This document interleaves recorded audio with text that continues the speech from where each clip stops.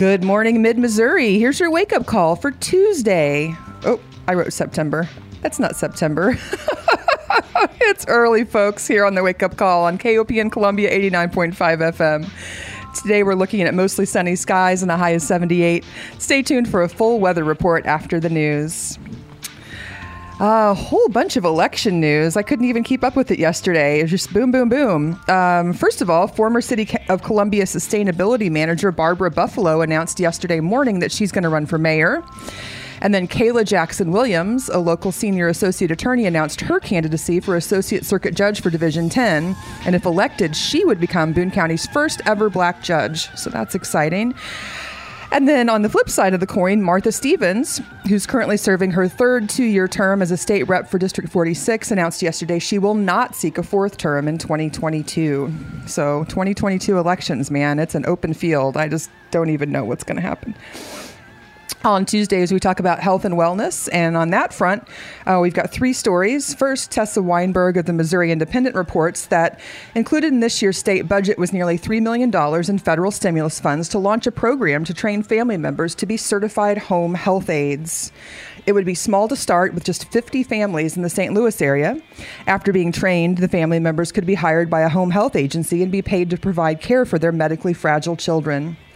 Team Select Home Care, which is an Arizona-based company, has lobbied for the program for the past 3 years, and they argue it's a solution that will help tackle a shortage of private duty nurses, ensure children with disabilities receive consistent care, and ultimately save both the state and the company money. But the program has yet to be implemented. The company said top state officials told them the budgeted funds were diverted to respond to COVID-19 needs instead. State agencies have ignored questions on the program for weeks. A state lawmaker and Team Select Home Care are raising questions as to why. Anyway, that's an interesting way to handle a nursing shortage, is train the parents and pay them to do the work that the healthcare workers can't. And then we've got a little bit longer story and really wonderful news, I thought, coming at us from from David Leonhardt at the New York Times. He reported this morning that an unvaccinated child is at less risk of serious COVID illness than a vaccinated 70-year-old. And he talks a little bit about Emily Oster, who's an economist at Brown University, who frequently writes about parenting. She published an article in The Atlantic in March that made a lot of people angry. Her headline was, "Your unvaccinated kid is like a vaccinated grandma." The article argued that COVID-19 tended to be so mild in children that vaccinated parents could feel comfortable going out in the world with their unvaccinated children. Critics called the article insensitive and misleading, saying it understated the risks that children could both get sick and spread the virus. Oster responded on her website with a note standing by her main argument, but apologizing particularly for the headline's lack of nuance. Her critics seem somewhat vindicated.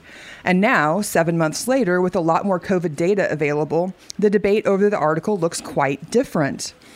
Oster is the one who has largely been vindicated. If anything, subsequent data indicates she did not go far enough in describing the age skew of COVID. Today, an accurate version of her headline might be, "Your unvaccinated kid is much safer than a vaccinated grandma."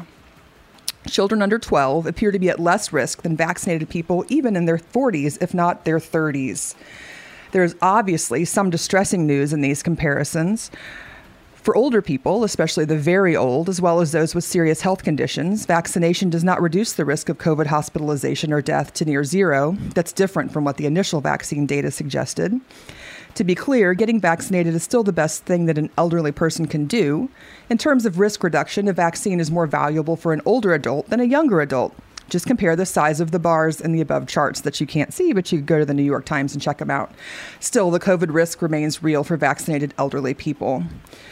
So different elderly people will respond to the risks in different ways, and that's okay. This author argues some may decide to be extremely cautious until caseloads fall to low levels. Others, especially those without major health problems, may reasonably choose to travel, see friends, and live their lives. Wouldn't that be lovely? The risks are not zero, but they're quite low, and few parts of life pose zero risk. And then this author gives a point of comparison. He says the annual risk of death for all vaccinated people over 65 in Seattle this year appears to be 1 in 2,700. So that's just your chance for being a human being in Seattle over 65. You have a 1 in 2,700 chance of dying. The annual average risk that an American dies in a vehicle crash is lower, about 1 in 8,500, but not different in order of magnitude. From a policy's perspective, COVID's threat to older people argues for encouraging them to get COVID booster shots, even if it remains unclear how much vaccine immunity is waning. The threat also argues for more workplace vaccine mandates to reduce the overall spread of the virus.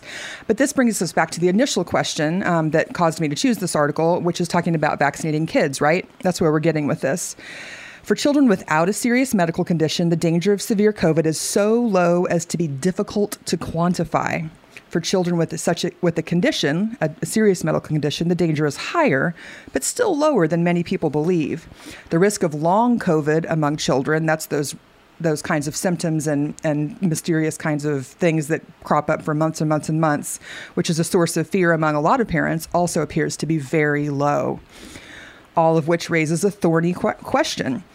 Should young children be vaccinated? I know some readers, he writes, will recoil at the mention of that question, but I think it's a mistake to treat it as unmentionable.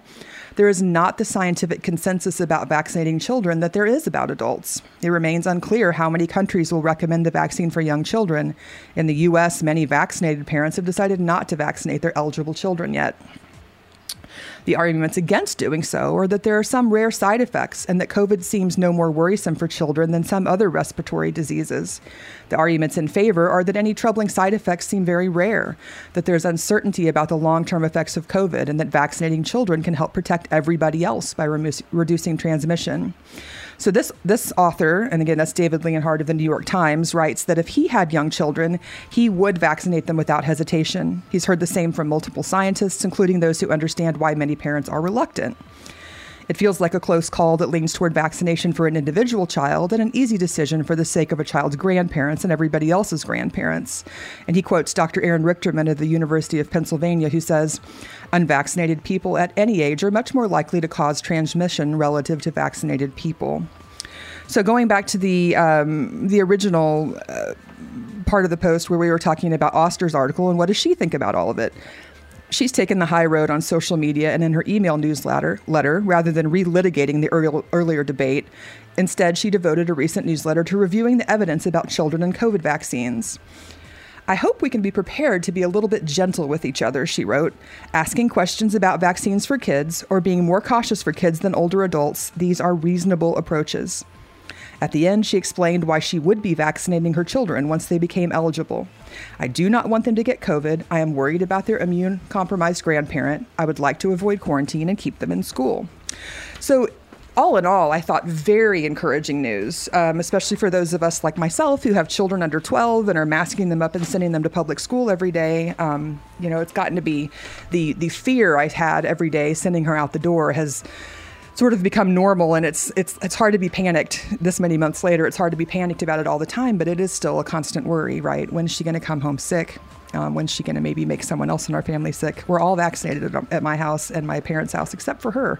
And so she's I've been feeling the weakest link. And so this story gave me a lot of comfort, and hopefully it will for some of you as well.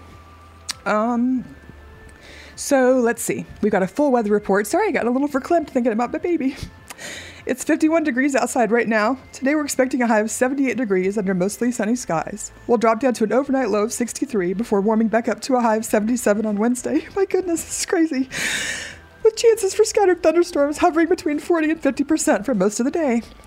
So tomorrow, definitely a chance to rain. It's going to be really pretty today, so you should get outside if you can. It's cool, though. Take a jacket. So scattered thunderstorms tomorrow. I mean, really, honestly, quite a decent chance. Clear throughout the day. And then showers are going to stay in the forecast for Thursday and Friday, which is going to make my overnight camp out with my 7th grader interesting for science. And then the weekend, it looks like it's going to be cool and sunny. So really pretty again by the weekend is what it looks like. Democracy Now! Is next. We're going to have more locally produced news coverage at 6 p.m. tonight on Evening Edition. We got Laura Wacker hosting that. And then at 7, we've got Dan Viets with Sex, Drugs, and Civil Liberties. For the KOPN Wake Up News team, I'm Sarah Catlin. Goodness.